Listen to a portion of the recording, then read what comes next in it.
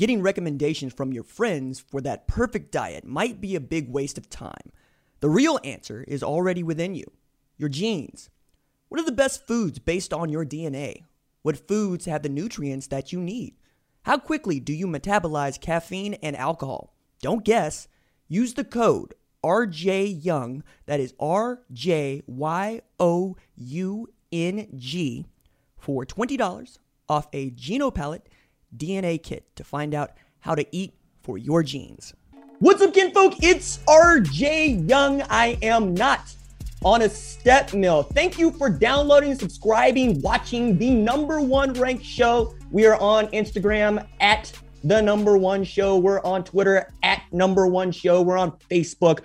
Wherever it is you want to consume us. One of the things I love about being digital first, and one of the ways in which we are trying to give you what you are asking for. And in today's show, I'm going to talk about Quinn Ewers and Elite 11.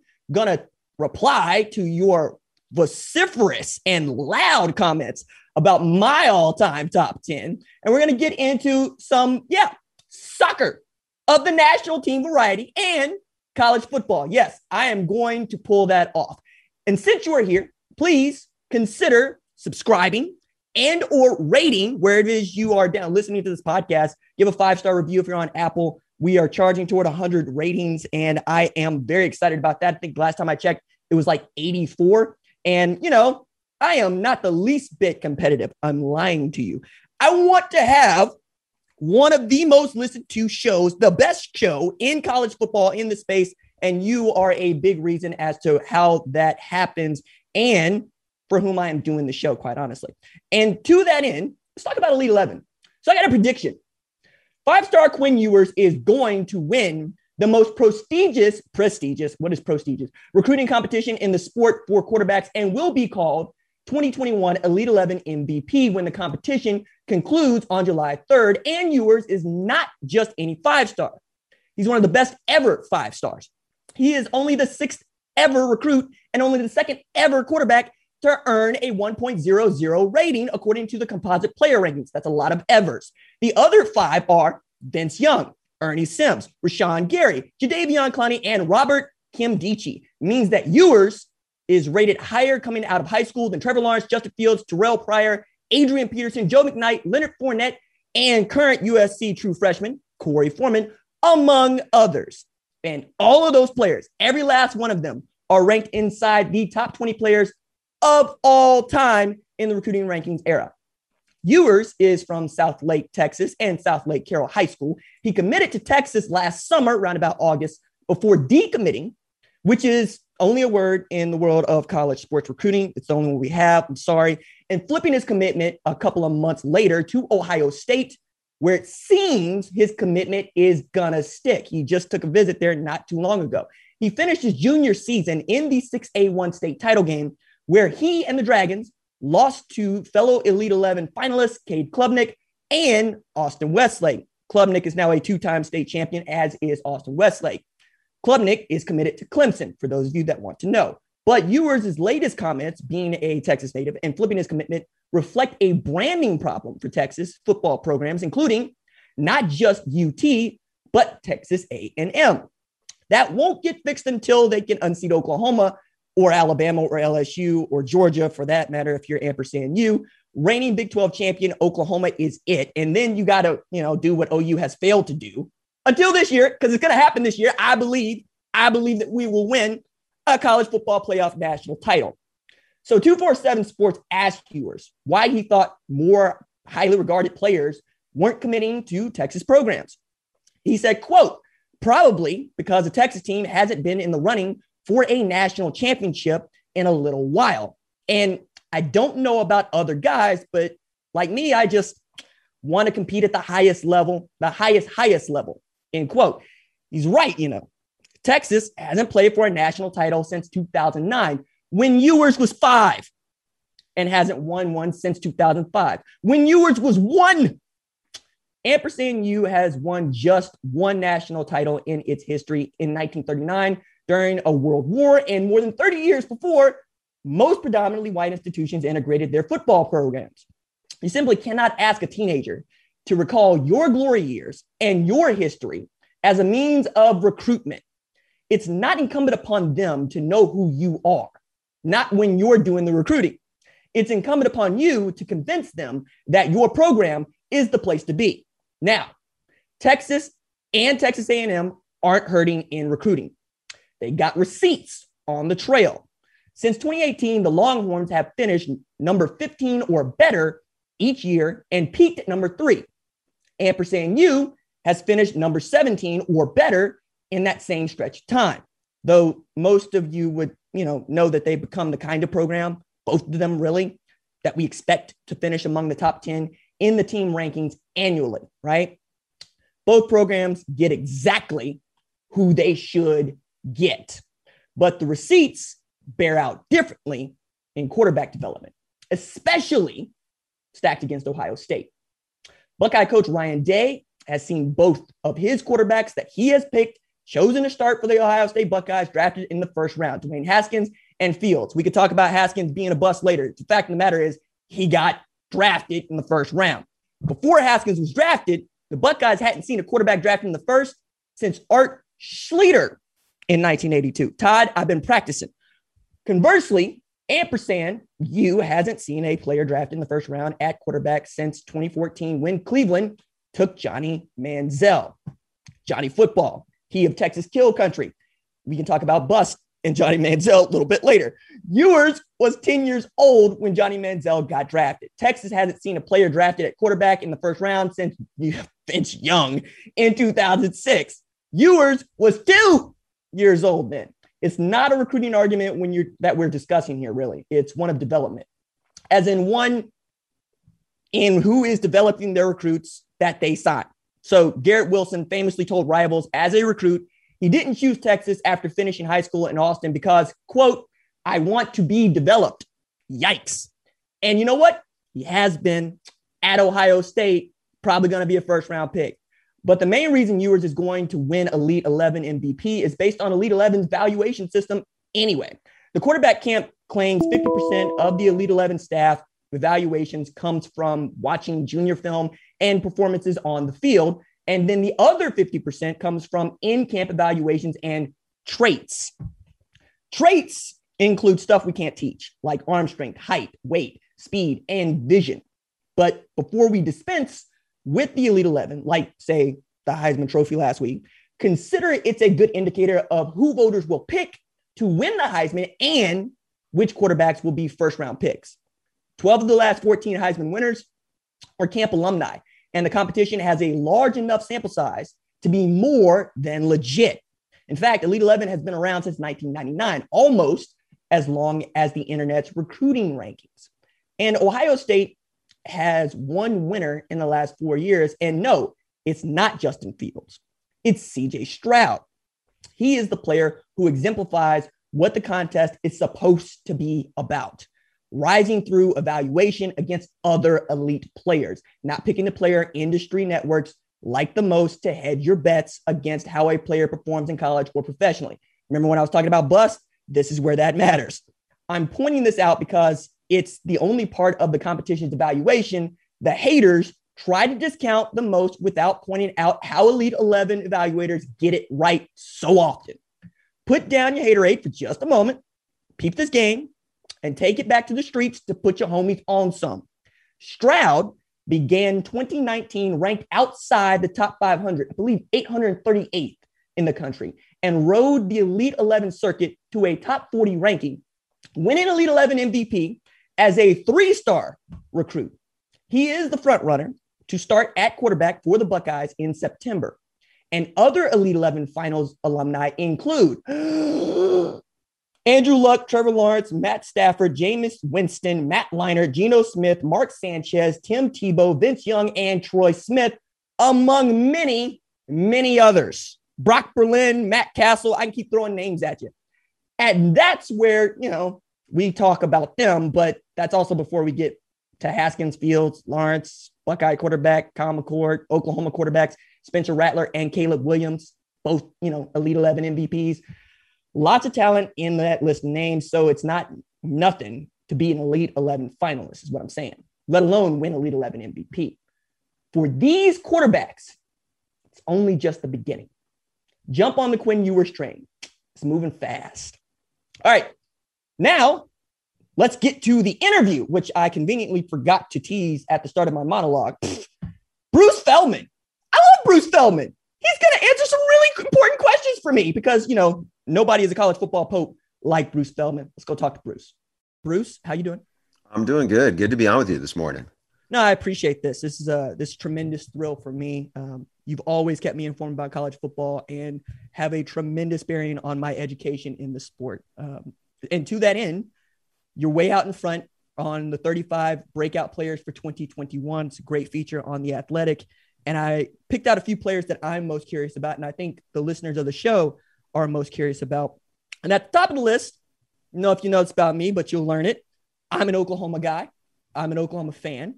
I see Mario Williams on the list, and I wanted to know how does a true freshman get on this list with that loaded wide receiver core? Yeah, I mean, part of it really is what some of the staff. So most of this is kind of the intel I gather from talking to coaches and different guys at different programs, and I know a couple of people at OU. And as you know, RJ, that the talent that they have had, obviously a quarterback, they've had a great one, but a receiver, they've really had a great run.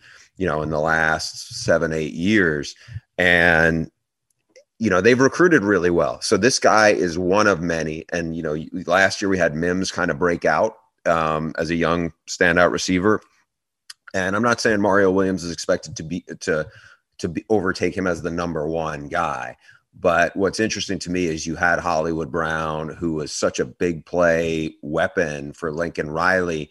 And here's a guy in Mario Williams who's 5'9", 180-ish or whatever. And the things I'd heard is super explosive, super quick. And I was like, is he a lot like Hollywood? And it was like, he's actually quicker than Hollywood, but probably not quite as fast, but still really fast. And the thing that, somebody made the case is Lincoln Riley will make sure that he schemes things to get him the ball in space, because when you have all these other weapons that they have on offense, it's pick your poison if you're a defensive coordinator. So the other thing that kind of like, I couldn't do this. Like, I was asking coaches, give me somebody who you would say is a guy you'd buy stock in or breakout guy. And one of the guys on the OU staff was like, I want to give you Spencer Rattler. I'm like, Spencer Rattler was a starter. He's out there. People are hyping him up and everything.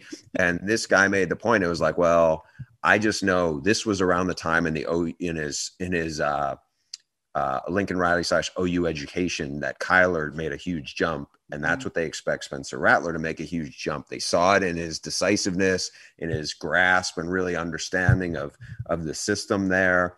As we said, he's got the weapons. So it sounds like a lot of people are already betting big on Spencer Rattler, in part because of skill set, but also I think in part because football people, the people who cover it, and maybe the people who also evaluate it in NFL draft circles, have seen the success Lincoln Riley's had with quarterbacks, and I think that adds to it.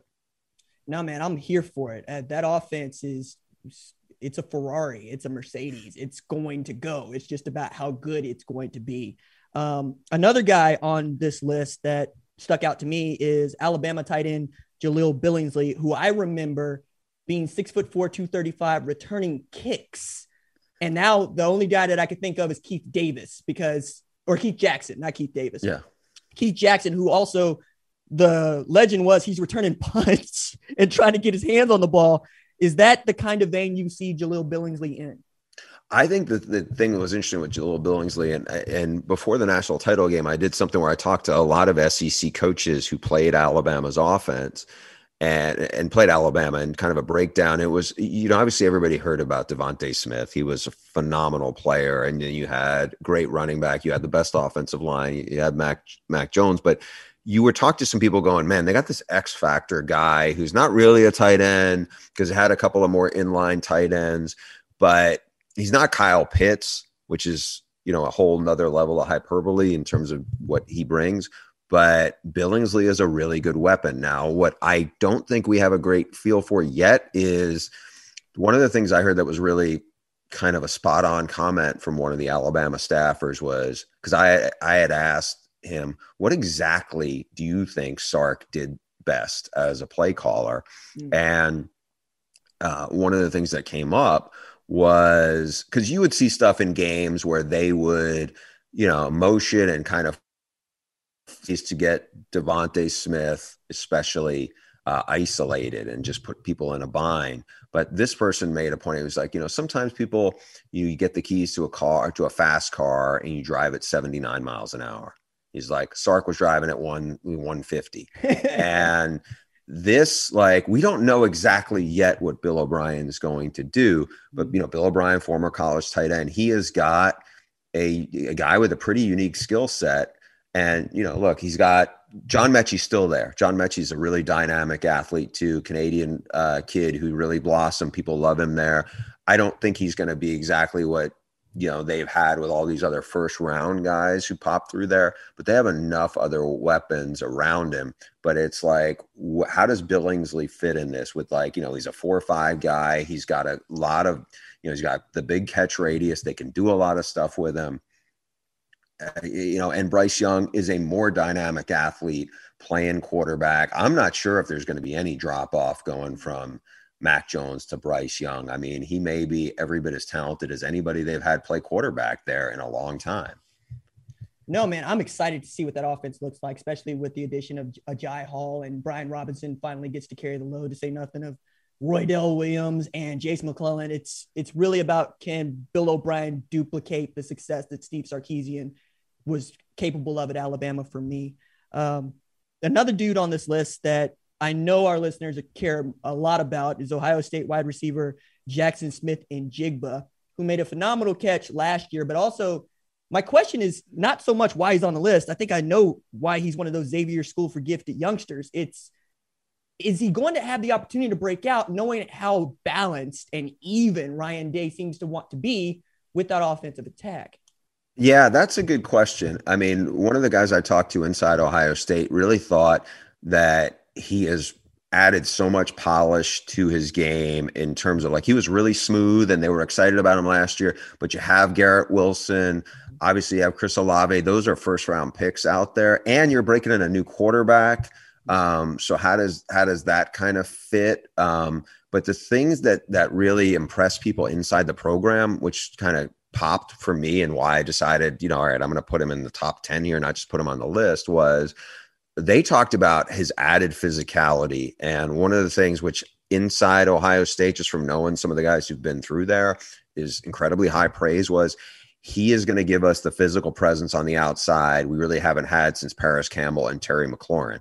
And that's a big mouthful in terms of, like, what they asked. Like, I think Brian Hartline's one of the best position coaches in college football. I mean, he's really, I don't want to say he's made his bones as a recruiter, because then it's not fair to what he's done for the players when they're actually on the field. But I think some of the things that he has brought to them into the detail work has been really interesting and really a big added value for that program, and certainly Ryan Day.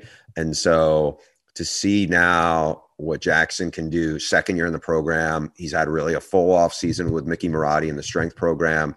They said he's kind of changed his body, much stronger, much more physical. I think that is going to benefit them in a lot of ways, because there's going to be so much attention on those two other receivers that I think this guy could be the one who kind of ends up having a sneaky big year. No, man, I'm here for it. I think you wrote a profile of Brian Hartline not too long ago. Yeah. Right. Okay. But yeah, like when you look at the receipts, like it's not just Smith-Njigba or Chris Olave or Garrett Wilson. It's also Emeka Egbuka, number 1 in 2021 at wide receiver. It's also Julian Fleming, number 1 in 2020 at wide receiver. Like I have some real fears about some of those dudes getting onto the field because they're so good and they're so deep there. But as you pointed out, he's done a tremendous job at developing them, and that doesn't get enough praise as well. I want to change gears here for a little bit, because we're coming up on the enaction of name, image, and likeness legislation at the state level, right? And I love this quote that you were given. In a normal recruiting cycle and altered by a pandemic, Ohio State host, or no, you wrote this, you didn't give this quote. Ohio State host about 50 official visitors this month. Has there been any conversation about what name, image, and likeness is going to be like for them or anybody else as we get closer to kids being able to sign deals? Yeah, there's been a ton of chatter, RJ. I think what's really tricky is people still do not know the way it's gonna really operate, right? And so schools can. I had this conversation with a student athlete in the Pac-12 last night, who I would say is one of the more intelligent people I know. And I wanted to hear it from his perspective as a 20-year-old who's got, who knows how not just football works in terms of from the inside, but also knows the rest of the athletic department.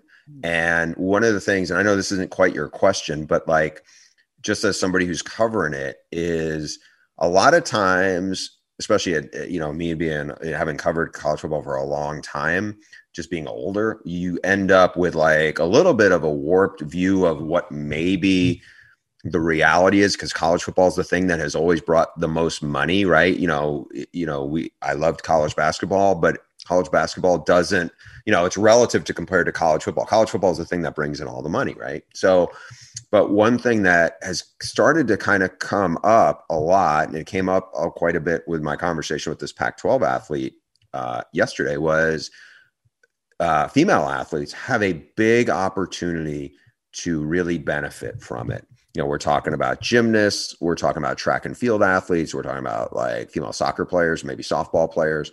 And what was made an interesting point was, these athletes, they may not have, like, there's no NFL. I mean, there's a WNBA. Yeah, there are some leagues. But if you're a gymnast, you may have a big opportunity in college to benefit, right? And so one of the things we talked about yesterday was, okay, how do you, like, are people saying to you, if you're a recruit, if you're already in the program, are we specifically looking at a specific marketing plan for you? Like, I'll use you as an example. Like, let's pretend, you're the player at Oklahoma State, or RJ, you are from Tulsa. You are, like, here's the landscape of your fingerprint being like, okay, RJ lives in this area. He grew up in this area. These are the attributes, and these are the people we can target to. And I was curious, because that is like, one thing you hear a decent amount in the last few years, if you talk to strength and conditioning coaches, is they will put together like a specific plan for Johnny Smith or this kid that's really catered towards, what they've defined for him, strengths and weaknesses. Our school is going to do that for 120 football players. Are going to do that for all their athletes in the program, because that is pretty intensive to do. And those conversations that are had, I feel like they are showing recruits something to kind of wet their whistle a little bit. But I don't know if they can drill down deep enough, because right now, like, this thing is, bouncing around Congress. I don't want to say it's waning support, but it's like, it's hard to get a great read on exactly what it's going to look like, even though, it's whatever, June 17th, and we're not that far from July 1. That's the part, like, if you're a football player, like this athlete was telling me, it's like, does that mean I'm going to hold camps in the area where I'm from, and maybe I charge $25 per kid for a day camp, and maybe that turns out to be $2,500 or maybe $5,000. It depends.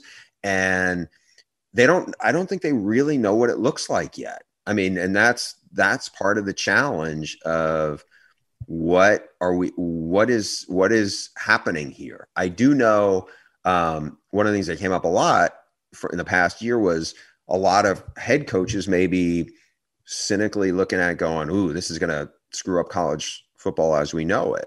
And because it'll mess up the power dynamic within or locker room chemistry, or who knows what. And those conversations are definitely being had. And I don't know, you have all kinds of opportunities here. I am fascinated to see how it's going to actually play out, and which schools are going to be able to benefit, and how states are going to handle it, because you see some states with what feels like potentially very restrictive writing of how they're handling it. But that doesn't mean actually those schools are going to take advantage of that language necessarily.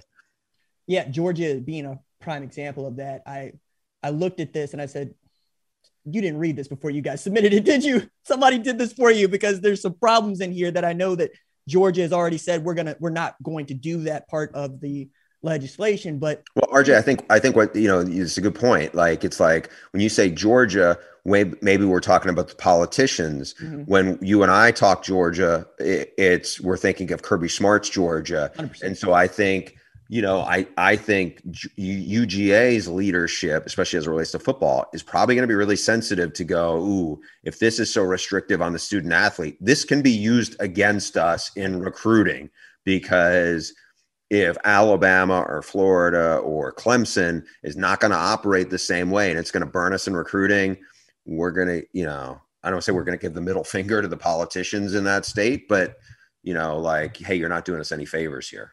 No, I had an SEC coach tell me if there's nothing that is done in his state, he's going to the Capitol to raise hell, because this is going to be used against him in that way, because that's what he would do. He said that would be the smart play. I also thought it was interesting you bring up the female athlete, because I just ordered a Odyssey Alexander jersey.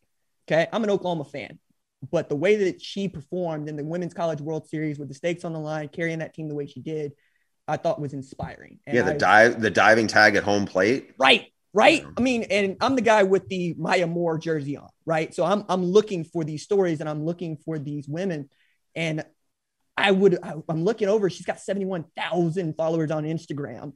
Her Twitter following quintupled since she started the Women's College World Series.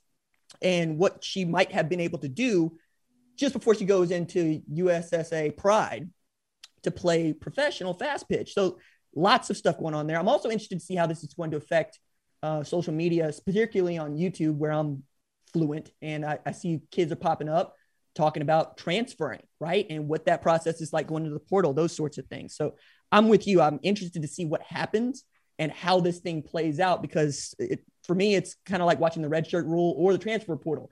We had an idea and we were right some of the time, but not enough, right? And we still are seeing how that is affecting us. To recruiting though, specifically in this month, with the number of visits and the number of high profile visits that are going on, what is your overall takeaway with how we are handling, and by we, I mean the industry and the coaches and the players, this unprecedented boom in recruiting after 16 months of a dead period? Right now, from everything I've heard from coaches, and I'm talking to a lot of guys who are at these camps that way off their campuses, right? Now out here this week, you have coaches who are going to a big camp at Sacramento State.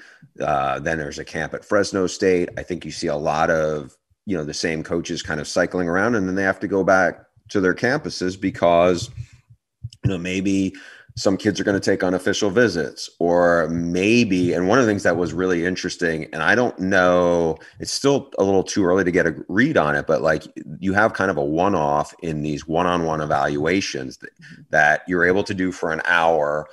They are not, you can't have like analysts do it. It can only be position coaches. So if you're a staff with, 40 guys on staff, you can't have 40 different kids operating it, like it's not geared towards that, but it's like they can't use a ball. There's certain things.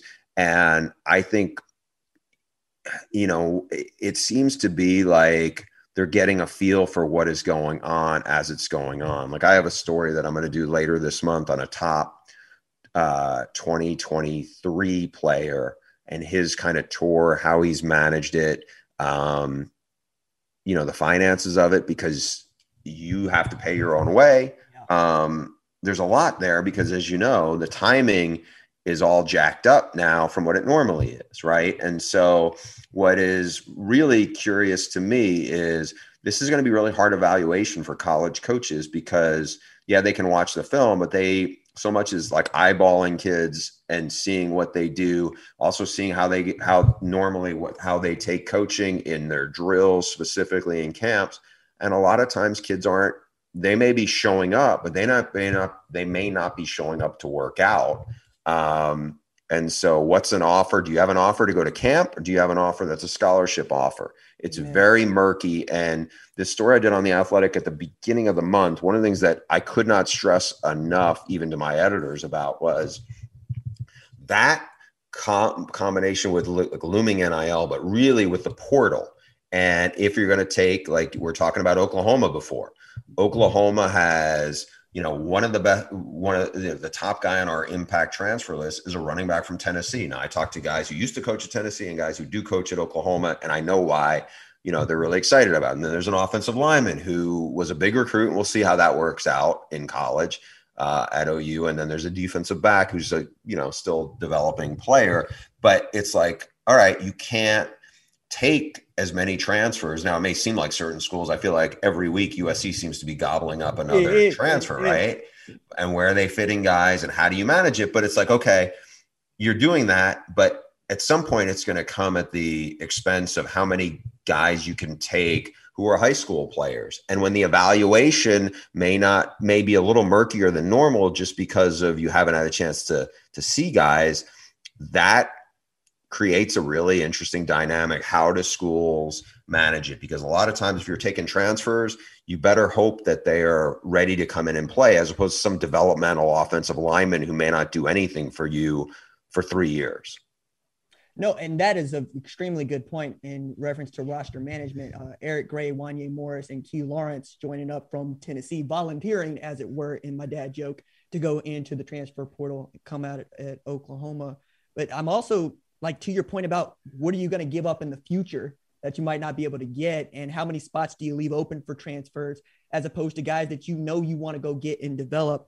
I'm really interested in this, and USC seems to have a handle on it in a way that I didn't think that they were capable of even a year ago, with 3 dudes that I can think of off the top of my head from Texas, let alone whomever else they're going to be able to get to help them. Like, I think they got 2 running backs in the past. Yeah, Darwin Barlow from TCU and Keontae Ingram from Texas, who came earlier. They had one of my crew, my old Fox TV crew. We did some CU games, and Laviska's best friend is this really dynamic receiver. His hands are probably not, they're not great. They're good, but he's like, lights the room up when he comes in. Right. And I was like, I remember telling somebody at USC, like, you guys are going to love this guy in terms of, like, we talked about name, image, and likeness. And, like, obviously USC has a lot of opportunities. Mm-hmm. And, like, Katie Nixon, who's another Texas native, I think he's from DeSoto, but, like, just all sorts of, like, wants to be, like, I think he wants to be an actor or wants to be, something. And it's like,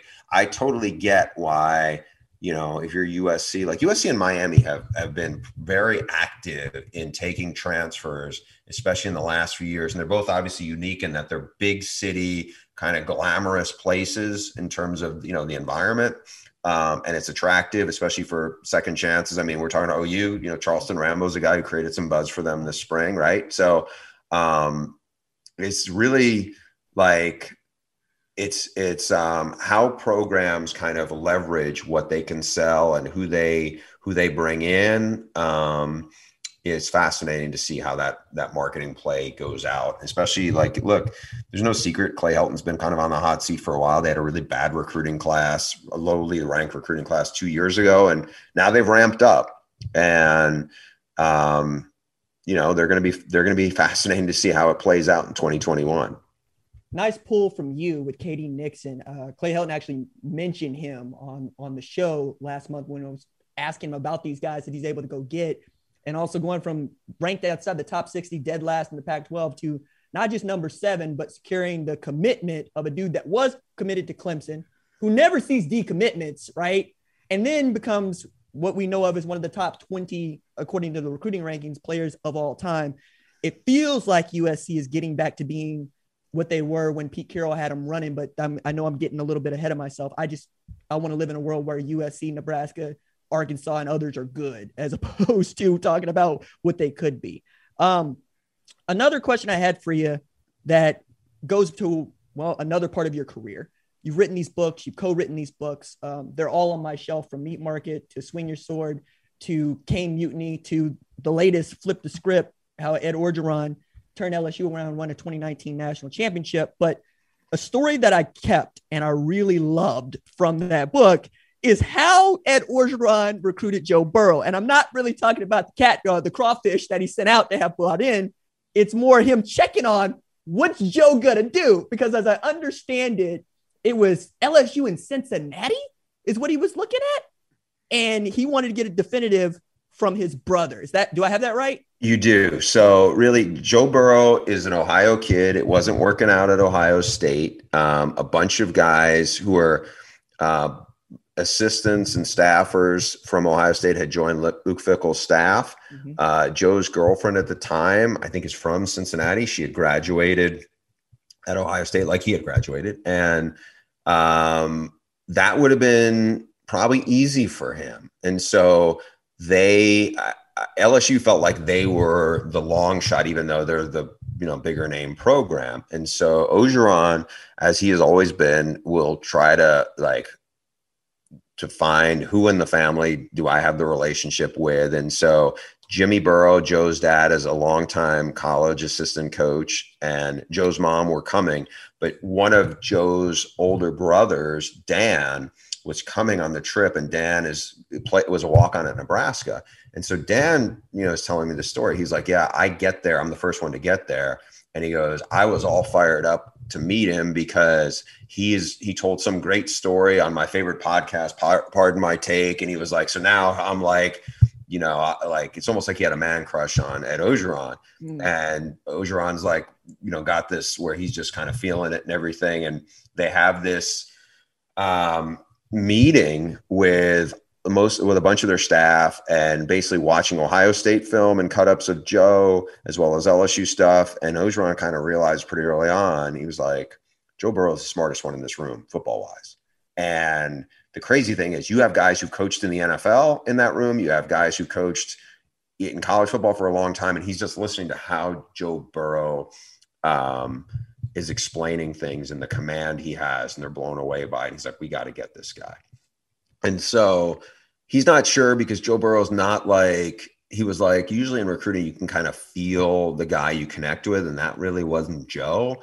And so Foster Moreau, who was a good tight end for them, is now in the NFL, was somebody that I think, Orgeron has a lot of affinity for. And so Foster was his host and kind of was like, no, he's telling me he liked it. And but so a couple of days after the visit, Ed's calling Dan, the older brother, and he's like, and Dan wants him to go to LSU. The parents want him to go to LSU. And one of the points Dan made is like, if you're in Ohio and you go to Cincinnati as the Ohio State Buckeye, they're always going to that question is going to keep coming up. You go to LSU, it's a different deal. Mm-hmm. And you have it's way more upside towards that. It's like betting on yourself. Mm-hmm. But Ed is like, he's hearing Dan, and Dan's not trying to tell Joe Burrow. He doesn't want him to tell him what he thinks he should do. Mm-hmm. And at one point it was like, Dan,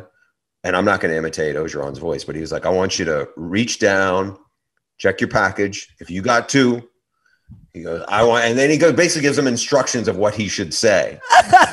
And Dan Burrow has got a spreadsheet of things that how he's going to explain, a PowerPoint of how he's going to explain this. And in the end, he didn't need to do all that. I think in terms of to sell his brother, because I think his brother was already there with the decision. But it was just kind of fascinating thought process of it seemed like for a lot of people, that is a very Ed Orgeron story. And that is the dynamic of okay, I'm going to recruit the family, and I'm going to recruit the brother, and I'm going to sell them. And so what I thought, to kind of go full circle with it, Joe Burrow wins the Heisman, and you see, I don't want to say Joe Burrow is especially stoic, by nature, but he was the term coach on the field is way overused, but he was probably as close to a coach on the field in college football as you're going to get.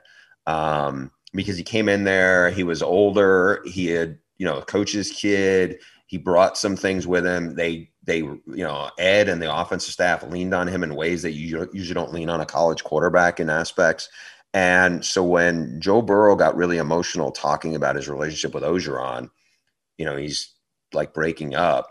A lot of that I think was really for the, hey, I'm going to bet on myself. I know you're betting on me and all those things. And so it was a lot like catching lightning in a bottle where, like Joe Brady was a really good assistant coach and really great addition. Obviously the receivers with Jamar Chase and Justin Jefferson and Clyde was, it was like a lot of things all came together at that point. And the ironic thing is LSU had a commitment from Patrick Surtain, who was the number one cornerback in the country.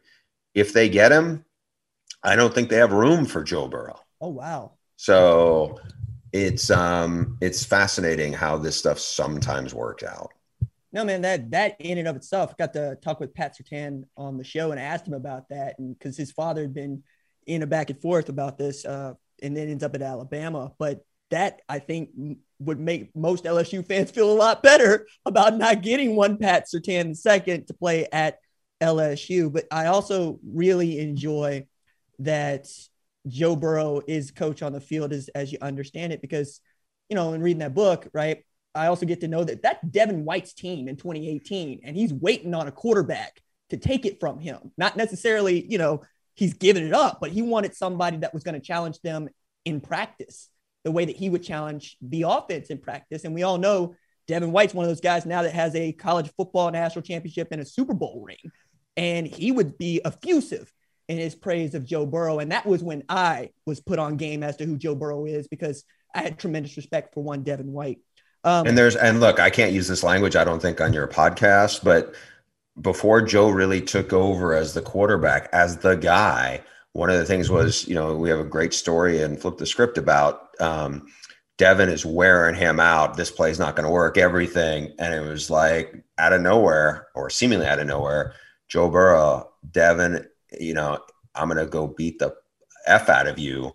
And it was like, whoa, where did that come from? And then like after his first year starting, Patrick Queen, who eventually, became a star linebacker and a first round pick for the Ravens, they get into a fight. And it's like, there's a couple of fights that are happening. And I think, like, as you said, LSU had always been defined by its defense. And this was the first time they'd ever seen the offense fight and push like that, at least in a long time. And I'm not saying they obviously had great offensive players with Fournette and Odell Beckham Jr. and Jarvis Landry and a bunch of other dudes over the years. But in terms of the leadership and take it on, I mean, like I would tell people, the book is a book about, here's Ed Ogeron's life full circle from losing everything, battling alcoholism and substance for a long time. If you are a football fan, like I would say, like the Joe Burrow stuff to me that I was around for that year, especially late in the year and sitting in on meetings, just was like, all right, I am sold, like on the Cincinnati Bengals. Now, if injuries happen, like they obviously did, that's, it's a different story, but like the stuff I saw intangibles wise, the stuff I saw on how he processes, even athletically, he's a way better athlete than I think a lot of people probably give him credit for. Just like he was the wow guy to me. And it's not a knock on anybody else, because I thought, like I would sit in a running backs meeting next to Clyde and I'm looking over and Clyde's got a page full of notes, right? And there's another guy over there who's like dozing off, and there's, but it was like, all right, I get Clyde, in terms of after sitting in that meeting, one of the reasons why Kevin Falk, who was not the running back coach at the time, but like is now, who's in the program, obviously a Super Bowl guy with the Patriots, was so effusive on Clyde's going to be special this year and just the preparation. And so, you'd see Jamar Chase and you'd see, it was like a fascinating dynamic to watch that team, because as a sideline reporter, I'm on the field before, games, right before kickoff. And I was on the field right before they played Georgia in the SEC championship. And the team that I saw like 15 minutes before kickoff was exactly the same temperament and attitude and loose and confident and focused, which is a weird, three things to kind of combine at the same time for college kids, is the same way they were at Wednesday practice. Right. And so, and a lot of that, was a lot of factors coming together. No, man, it's a fascinating team. And the more I learned about it, the more I came to like them. The last question I had for you before I let you go is for an early preview of my favorite column you write every year. It's called the Freak List. For those of y'all that don't know, and I don't know why you're listening to the show if you don't know about it, but are there guys that you've already been like, nope, he's going in? Oh yeah. I mean, I started working on this like ramped up probably in the last month. And normally we do it in July. This year I think they're going to run it in August. And there are like this is like I'm more excited about this one than I've been in a while because there are some things like I sent back a message to one of the coaches. I was like, you said this 40 time, is that a typo? You know, it was like, you know, it was like, and then the person just wrote back 5 letters, laser, meaning like laser time. And I was like, okay. You know, I've got some stuff. Like I have a small school guy that I was like, I should do a story on this where it's like some strength coach you know, at a school I'd never heard of, or maybe I didn't realize they've still had football, reached out to me about a guy that he has. And I was like, man, this is a guy I should do a story on separately, just about this particular player. And so you start hearing it. Now what has happened a lot is I get players reach out, you know, directly. And I was like, all right, well, this one particular player, he's at a place where like their school's already said, yeah, we got these 2 defensive backs or a defensive back and no, 2 defensive backs. And I was like, yeah, but I got this edge rusher who's like, who got like, I got other verified numbers that are like, you know, that are pretty strong too.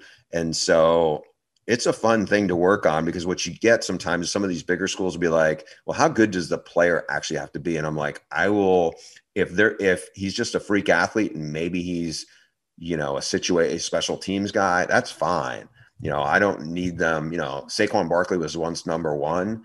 Saquon Barkley was obviously a ridiculously talented football player and an incredible athlete. I mean, it's great if it's that, but there's also been, I had Margus Hunt number 1 year, who is a, you know, a former Estonian shot putter from, you know, who ended up at SMU, who's been in the NFL for a long time, but would put up ridiculous numbers. And the thing you know, one of the things that's been really fun about this piece over the years is early on, and it doesn't happen much anymore, but it used to happen the first maybe 5 years I did it at ESPN. People were like, those numbers aren't, you know, like that's just hype or whatever. Well, you know what happens is these guys go to the combine and they put those numbers, like Margus Hunt's numbers are almost identical to what we had in the story. Tristan Wirfs a couple of years ago from Iowa put up ridiculous numbers. Now, occasionally there will be a guy, Byron Jones from the Cowboys, who is a UConn guy who like broad jumped like from the 3-point line, essentially. Like there will be that guy where I'm like, man, nobody told me about him, or, you know, something, but then, you know, maybe it doesn't line up or whatever, but it's fun when you see these guys who actually, you know, even top their numbers a year later or 2 years later at the combine. No, man, like it's become one of my favorite things, not because I'm looking to check the math, but because I learned something about their athletic history that I didn't know before. And then they get to show out later on. Like Neville Gallimore, I want to say, was on this list 3 times, maybe twice, maybe 3 times. At least twice, yeah. Right. And then he dropped what he dropped in the 40, and everybody's like, where did this come from? Be like, Bruce has been telling you about this dude for years. Like he's squatting 800 pounds. Like, what do you mean? Where did he come from? On him. So this might have been the Mahomes Baker game. Like it was in Lubbock, whatever it was. So my crew did that. And so as a sideline reporter, a lot of times I would have a lot of stuff just in case. Right. And so Neville Gallimore's Canadian. I remember talking to Bob Stoops had said, yeah, like it was like he went up there on a blizzard or something, like I think, you know, to do his home visit. But the guy who coached him, and I'm blanking on his name, was a former NFL player who played at Cal. But like they talked about volleyball, soccer background and everything. And the numbers were like, seriously? And then, you know, you talk to, you know, Benny Wiley, who I've known for years, who's a strength coach at OU, used to be, was with Leach at Texas Tech. And I remember I asked Lincoln, he was like, if I didn't see it with my own eyes, I wouldn't have believed it. You know, like it's those kinds of things where the numbers are insane. And like you said, then they do it in Indy. And those guys are, you know, the defensive linemen actually are the ones who are like the most wow, you know, where it's like that guy's that big and he's doing that or whatnot. I mean, I have some guys like now, like there's a school that's like a group of 5 And the athletes they have, and I was just like, and I'll like kind of cross check with Jim Nagy, who is a former NFL scout who runs the Senior Bowl, or Daniel Jeremiah, and I'm like, hey, have you heard about this guy or whatever? And it's like, no, I'm not into, maybe sometimes Daniel might not be in, might not have watched that guy's film yet, or Jim is on top of a lot of stuff with small school guys. Spencer Brown from Northern Iowa, Robert Rochelle, who's now out here with the Rams, like I have bookmarked video.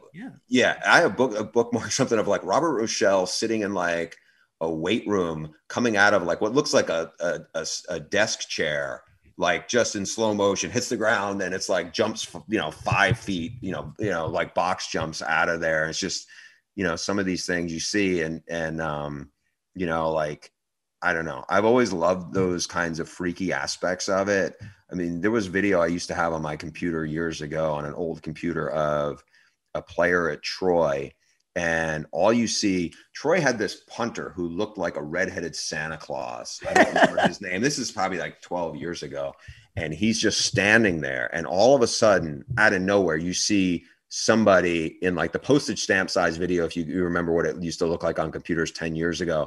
This guy just runs and jumps over him, like comes out of nowhere because he's smaller, and jumps over their punter, like just in the weight room. And I was like, this is awesome. Like, and, like sometimes now you get some of those videos. I'd love to have more of them.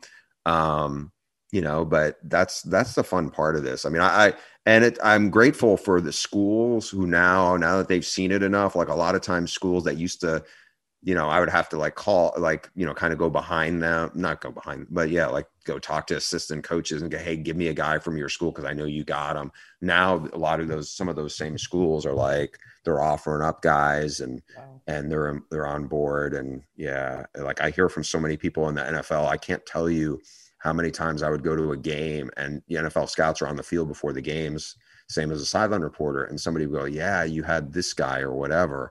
And it's just, yeah, I don't want to call it a labor of love, because it's not labor, but it's just like, it is the funnest project I work on all year. It's been that. No, man, I'm always looking forward to it. I came up at Tulsa studying exercise science and English, thinking I was going to be a strength coach, like got me CS, all of it. So when you write about this stuff, I feel like it is for me. I'm in the gym, I'm watching these, Omega level mutants do this stuff, and it's going, what are we doing here? These guys play football. What do you mean that guy's squatting that? He's jumping that. No, it's one of my favorite things that you do, and I'm grateful for it. I'm also grateful for you. Again, I can't tell you what a thrill this is for me as a guy who loves the sport, who has read about the sport every day since I was a child. And the books that you have written, the stories that you have told, I'm so grateful for you and being able to talk with you about this stuff. And I hope I get to talk to you again sometime down the line, but I know you're also extremely busy. Also, you should know, if you don't already, Bruce is on Big Noon Kickoff as Fox College Football's insider when he is not writing for The Athletic, and you can catch him on the sidelines, really offering up some outstanding tidbits, some outstanding anecdotes, and is always making me smarter about the sport. Thank you so much, Bruce. Thank you, RJ. I really appreciate it. It's a good conversation. And I like I said, it's, I feel very fortunate to be able to cover a sport I love. And it's one of those things where I love it even more now than I probably did 20 years ago. And that's saying something, just because you feel a connection to places, and you see, being able to go on the road and go to games, and, you're around people who love it, and it's the most important sport to them. It's not to say they don't love other things, but that's been really awesome to be a part of. And I'm very appreciative for that. Bruce, we will talk to you hopefully down the line. Awesome. Thanks. So Bruce is awesome for all the reasons that you know about, and awesome to do this interview, especially on short notice. I'm so grateful for that. But now I want to do some summer content. I want to do some really cool stuff, because the pandemic happened and everything sucked during the pandemic, not the least of which is a lot of our favorite competitions were delayed by a year, like the Olympics. But also, Euro 2020 is going on in 2021. And Copa America, which is supposed to go on in 2020, is going on in 2021. And the African Cup of Nations, which is supposed to go on in 2020, is going on in 2021. And the Gold Cup, and on it goes, in addition to the Olympics. So I got on the Twitters watching a bunch of soccer because I really love the sport. and was looking at some of these rosters and was looking at some of the history and looking at some of the players. And I came up with some comparisons for college football programs and national teams, right? And I had too much fun with this. I brought this to Producer Cat. Producer Cat was like, no, I like that. So we're doing it, which I'm so grateful for. All right. So let's start with the first team that I thought of and the first program that I thought of. And that is England as Texas. Like, college football fans look at England and see Texas. Why? Because most college football fans that watch soccer watch a lot of English Premier League soccer, right? So we're very familiar with Chelsea, Tottenham, Arsenal, Manchester United, Manchester City. We can even take it all the way down to Stoke if we want to, and Aston Villa and West Ham. But we know all those dudes, and we know that all those dudes are good. And we know that all those dudes together should be winning titles. Texas, hello? Like, that is what we think of. We're looking at you going, how is it that you have Harry Kane with the captain's armband who's scoring like 1 million goals every year and you can't win a title? How is it you have Raheem Sterling, Jordan Pickford, my goodness, my son Mason Mount? Like, how is it you have all these dudes and you can't be bothered to go win more than one World Cup since 1966 when you hosted the doggone tournament? All right? Like, that's how we feel about Texas. Because if you look at Texas and you see they've won exactly one national championship since integration, and you see they have 4 total, you're like, how is it they keep having these dudes and not winning titles? Earl Campbell, anybody? Ricky Williams, anybody? Colt McCoy, anybody? Like, the more we keep going, anybody, the more you get the idea here, right? So that's England and Texas. The next one, college football fans look at the Netherlands and see Michigan, okay? And this is more me talking well about Michigan, not necessarily what Michigan has been in the last few years, though Michigan in the last few years has been good, right? We just don't think of them as being good because they haven't managed to beat Ohio State in 10 years. But that actually hides how good they have been. And this is true of the Netherlands, because when you look around and you see some of the dudes that have come through the Dutch, you've been like, my goodness, no wonder they are there more often than not. And then somehow will fail to make a tournament, right? It's like Michigan. You are getting in the Citrus Bowl playing Alabama, right? You are right there at the end. You're winning 9-10 games, and then you have a dud like last year where you're going into triple overtime to beat Rutgers, and you got to bow out of the game, and you were this close to seeing your head coach fired. So I look at the Dutch, and I see Michigan, which is to say that when they're on, they're going to be absolutely awesome. When they are off, they're going to be absolutely the worst, and you're going to look at that team, you're going to look at that program, and you go, you have no excuse not to be good. That's how we feel about the Dutch. That's how we feel about Michigan. So we'll see what the Netherlands can do in the Euros. College football fans look at Italy and see Wisconsin. Okay, so this one I actually go into the weeds a little bit. So as a rule, the Azzurri is not here for your total football, right? It doesn't care to have dudes from the back that can initiate the attack and have dudes that can interchange and play the little triangle football and play Pep Guardiola ball, right? To say nothing of Johan Cruyff. It's not here for that. And they got away from that, and it bit them. So Giorgio Cellini basically is yelling this. He's a defender, and he is perhaps the talisman of that team. His quote is, now everyone is looking to push up. Defenders know how to set the tone and play, and they can spread the ball, but they don't know how to mark. Nowadays, from crosses, Italian defenders, and I can only talk about Italian defenders, I'm only relatively interested in foreign players, don't mark their man. It's a great pity because we're losing our DNA a bit in some of those characteristics which had us excel in the world. He's not wrong. When Italy's winning World Cups, you cannot score. It is a fortress, okay? Like, you can talk about what they might lack in the final third. You might talk about their lack of attacking potential or playmakers, but you would not say that a good Italian team is one for which is giving up goals. It's just not what they're doing, especially when they had Gigi Buffon back there. Like, they were just getting it done in that way. I look at Wisconsin, I see the same thing, okay? When Wisconsin is good, they run the ball and play defense, okay? Before Baker Mayfield, Jim Leonard's probably the greatest walk-on ever. And that man was a do-everything safety. And when you look at that team, they had great linebackers, they have great defensive line, and they have good cover corners. You're going to have a hard time scoring on them, and it's going to be a low-scoring game if they're going to be good, okay? You're going to have your bell cow back. This year it's probably going to be Jalen Berger. It was Jonathan Taylor in the past. And you're going to play keep away and get the ball back and play keep away again. That is what Italy does very well. Okay, college football fans, look at Belgium and see Clemson. All right, so I got to walk this one out too. There are just over like 11 million people who live in Belgium, and it's in 3 what are called federal districts. In Flanders, one of them, they speak Dutch, right? In Wallonia, another one of them, they speak French. And in Brussels, they speak French and Dutch, okay?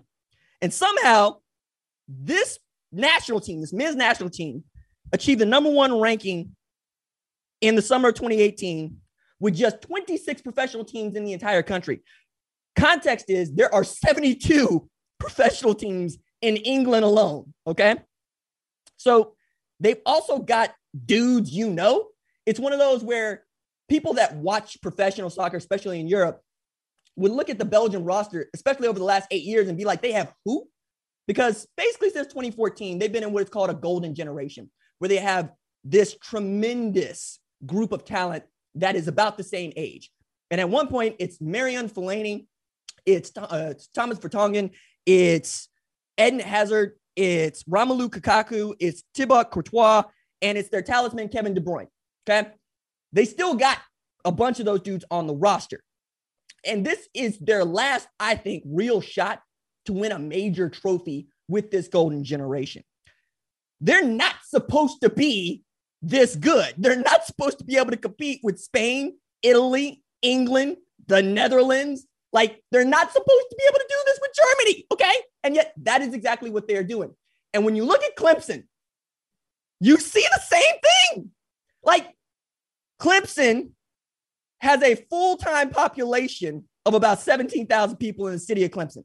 And most people can't even tell you where Clemson was before they started winning national championships in South Carolina, okay? And it wasn't even a squad in South Carolina. My man Javion will be the first person to tell you that. And then Dabo showed up and, having never been a coordinator, becomes a head coach and starts recruiting his behind off. So you had dudes, not just Deshaun Watson, Trevor Lawrence, Travis Etienne come through there. It's also Justin Ross.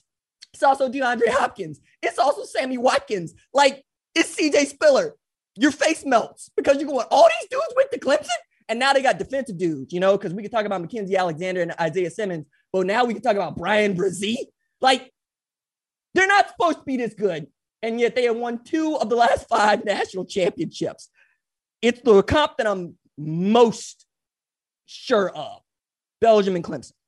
Okay, college football fans look at France and see Ohio State. So 2014 Ohio State for me is a lot like 98 France, where all of these dudes on their squad, for the most part, not all of them, for the most part, are islanders, right? They come from islands that were colonized by the French and not necessarily from France proper, like continental France. And yet, when you look at Ohio State, you see Urban Meyer, Ryan Day going into Florida, going into Texas, going into California to fill out their rosters, okay? When you look at the dudes that are actually making the magic happen, Justin Fields is from Georgia. J.K. Dobbins is from Texas, all right? Garrett Wilson's from Texas, all right? Like, Chris Olave is from the West Coast, all right? You look at the dudes that matter, you know, you go to DeMatha to go get Chase Young. He ain't from Ohio, okay? I see the same thing with France. And France is also the favorite to win the Euros this year and should be right there to win the World Cup next year in Qatar. They also got dudes that you know about, you know, among them Paul Pogba. I mean, all of a sudden Olivier Giroud can start scoring goals that he now ain't in an Arsenal uniform, but I ain't mad. They got dudes, okay? France and Ohio State. College football fans look at Argentina and see Oklahoma. Now, there's a lot of different ways to go about this, right? Argentina arguably has the best player in the world in Lionel Messi. Oklahoma has had 2 first-round picks in back-to-back years and has seen the last three quarterbacks that started at Oklahoma drafted in the first 2 rounds. So you can make an argument that, with some exceptions, the best player in the country could be Oklahoma's quarterback, depending on what year you want to pick. Okay. I know that I'm going to get a lot of Joe Burrow hate for that. I understand I'm going to get a lot of Justin Fields hate for that, Trevor Lawrence hate for that, all for that, but go with the comp here. It's also the comp because Argentina can't win a World Cup. It's like, you look at that squad and you see Di Maria over there, you see Lionel Messi over there, you see Otamendi over there, and you're like, how is it y'all can't win the whole thing? They can get close. They can get to the semis. They can play for third place, but they can't win the World Cup. It's like since Maradona, we're like, what are you doing? And is that not Oklahoma? Okay, we're talking about year 21 since the Sooners last won a national championship, but they played in the college football playoff 3 of the last 4 years. And they played for national championships like 5 times. If you're talking about the playoff since 2000. Yes. So 03, 04, good grief. 08. Yeah, I can make an argument that Oklahoma's been played for a national champion or been in the running for a national championship 6 times since 2020 or 2000. Since 2000, which doesn't make me feel any better about this comp, but I think it's the right one. And then lastly, college football fans look at the U.S. women's national team and see Alabama. All right. So I didn't really think it through when I did this on the Twitters, when I said Alabama is Brazil and it's kind of a lazy comp now that I think about it, but I thought it was good at the time. And I won't go into why, because I want to talk about why the U.S. women's national team is the better comp for Alabama. That team hasn't lost a single game since 2019. That's more than 40 games without a loss and just 1 draw. Okay, look at that. Oh my, no, what? You're not supposed to have footwork like that. Look at this. There are 3 women around her. Look at this cross. Settle it, compose, finish. Goodness. Carly Lloyd, my God. She's 38 years old, man. She is the oldest woman to score a goal for the U.S. women's national team. She's the greatest women's soccer player that we've ever produced. You see how the Alabama comp works here, all right? Like, we're also talking about the Swedes being the only team to get a draw out of this U.S. women's national team, and that was last April, and they celebrated like they won the World Cup, okay? It's that big a deal to get the draw off that team. Since 1991, they played in 8 World Cups, won 4 of them, including the last 2. From March 2008 to November 2014, that's better than 6 years, these women were the world's #1 ranked team. In 2014, they beat the DR, that is Dominican Republic for the uninitiated, 14-0, and we're counting by ones. Alabama, 13-0 in 2020, 6 national championships since 2009. Nick Saban being the greatest of all time. They have Heisman finalists after Heisman finalists after Heisman finalists.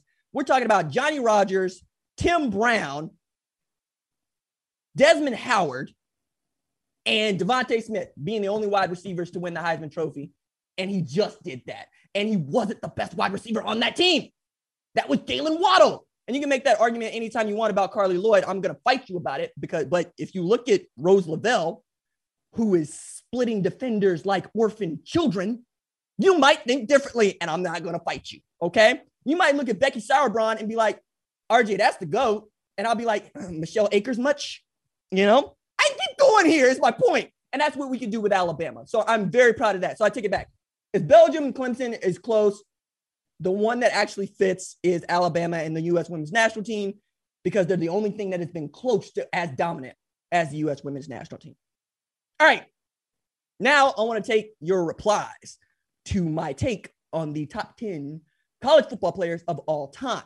So now in the We Out Here segment, I want to welcome in SEC Catherine, aka Producer Cat, to give me your takes on my all-time college football top 10 list, for which there was wild, and the term is in the industry, engagement, because y'all were upset and in your feelings. Matter of fact, hey, Producer Cat, one of the things I was actually looking at and thought about, because I hosted National Sports Talk Radio and I like doing sports talk radio, and this is kind of sports talk radio. Nobody is ever listening to the sports talk radio host and saying, you know what? He/she makes a really good point. Never happens. Never once happens. It's always, you don't know anything about anything. And I'm like, okay, well, glad my bosses think that. Meanwhile, let's hear what your best was, because some of these I'm sure are good, especially judging by the response that we got to the show account and to my Twitter account. So, Producer Kat, what do you got? All right, you're going to have fun with this one. Okay. So this is from @CFP4_us. So I still need to listen to the latest #1 show episode to hear your thought process, but AP has to be on my top 10. I would bump Baker out of the 10 you have listed, and AP takes his spot.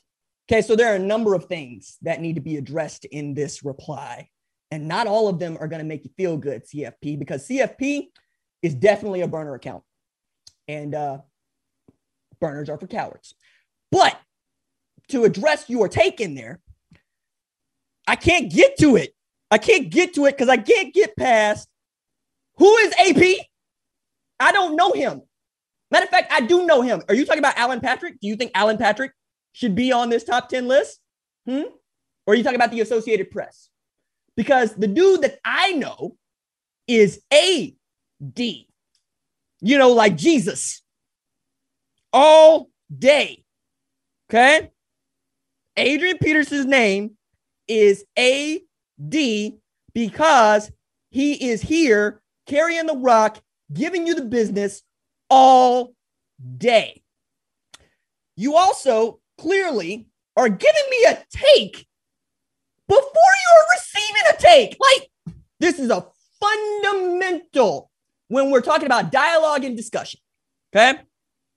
This is also the part where it shows that I'm an English professor, with a emphasis on creative nonfiction and French philosophy, because dialogue and discussion is a big part of this. So you got to hear it, you got to listen to it, you got to receive it, and then you give it a close reading. And clearly you didn't read anything that I wrote. I wrote 3,000 words about this. I spent an enormous amount of time talking about this. And I mentioned Adrian Peterson in it, for which, you got points for this. But I can't put him in there because I wrote down the criteria. And one of the criteria is, did you win a national championship? What'd you do in winning time? Okay. Adrian Peterson got destroyed in winning time. And I'm not happy about it. Okay. 55-19. Remember that? I remember that. Okay. So there's more to go on here. But I tell you what, first, put your name in your burner account. Second, get his name right. And then third, read the story and give me another take. We'll see what you got. What you got in left, Produce Cat? All right, this one is from @BigQuanDon. Archie Griffin is literally the only player in college history to win 2 Heismans. You wild for this one. Big Quan Don, related to the bishop, I'm sure. I'm sure. Just be out there on the street proselytizing, let people know.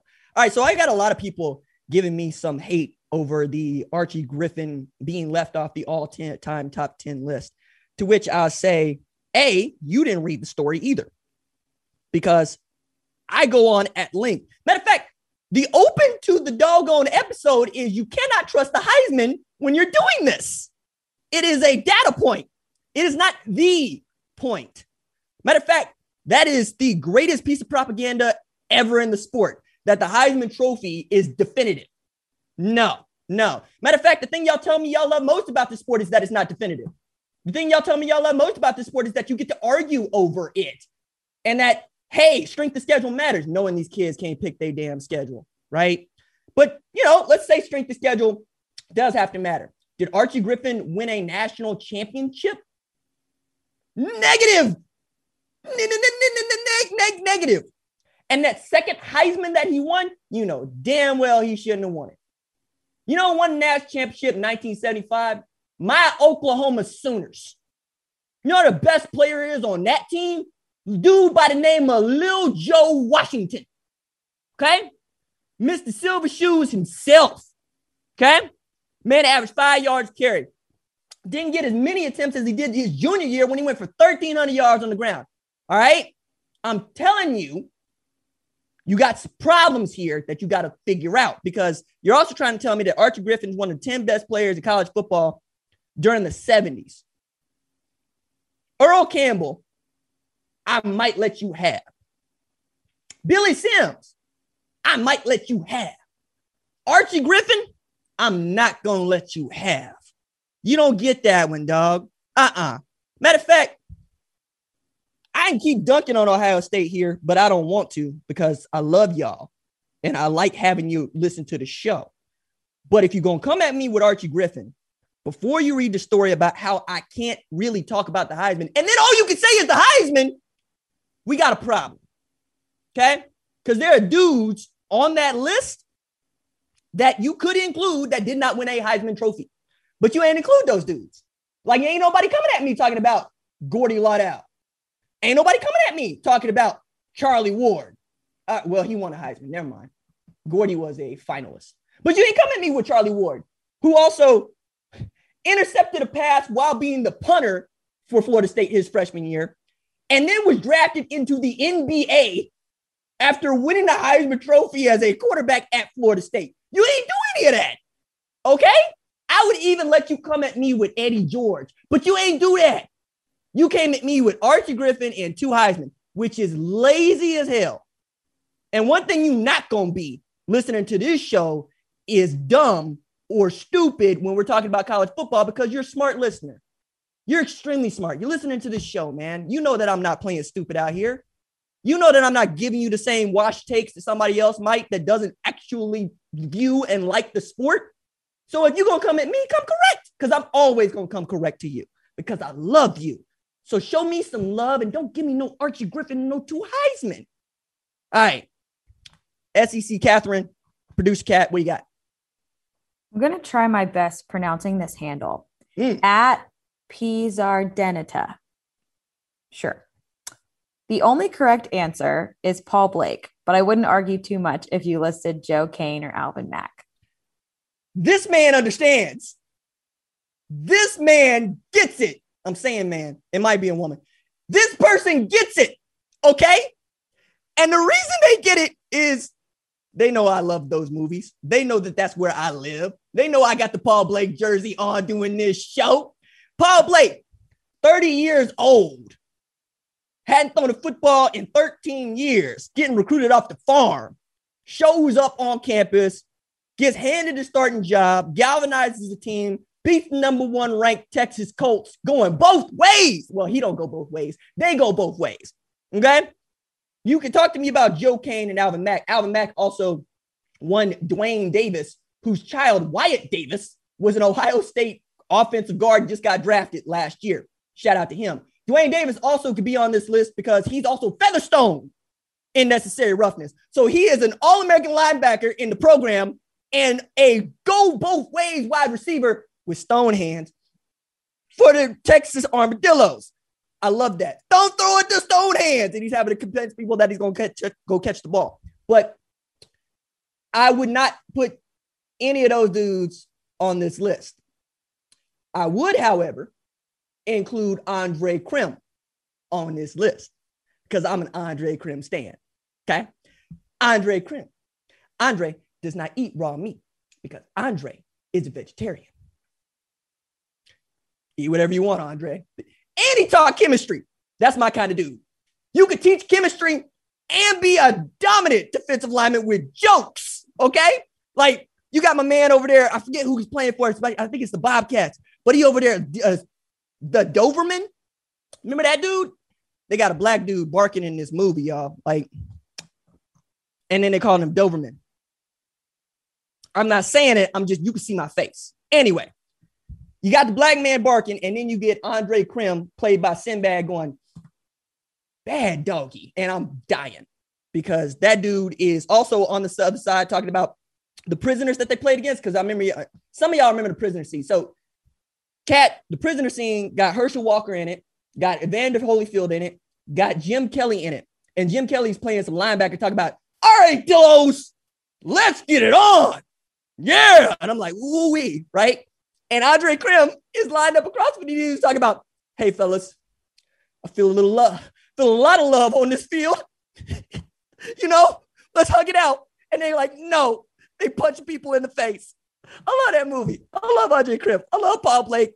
I love Featherstone. Oh, man. Joe Kane ain't going to be on this list. Joe Kane nearly got his girlfriend killed trying to go flying over them cement bricks and stuff. Talking about, I'm going to stop it right before here because I like to go up against the ragged edge. Fool. Man, my first vehicle was a motorcycle. I hate that scene. I hate that. That's also Harvey from like Pretty in Pink, or Hardy. That's his name. Hardy. Can't stand that dude. Great actor. Can't stand the characters he plays. They get on my damn nerves. All right. And then we can talk about, you know, my man Omar Epps and the football and him trying to go get Halle Berry. I ain't mad at him. I'm just saying that you can't be fumbling the football and hollering at Halle Berry. It's not going to work. I can keep going. I should probably stop. Look, I'm having a good time, as you can see. This show is a lot of fun. It's going to be a lot more fun come the season. We're coming up on media days. We're finishing what is a tremendous recruiting period in the month of June. My thanks to Bruce Feldman for joining the show. Chris Cheshire directs the show. SEC Catherine, producer Kat, aka Catherine Donnelly, produces the show.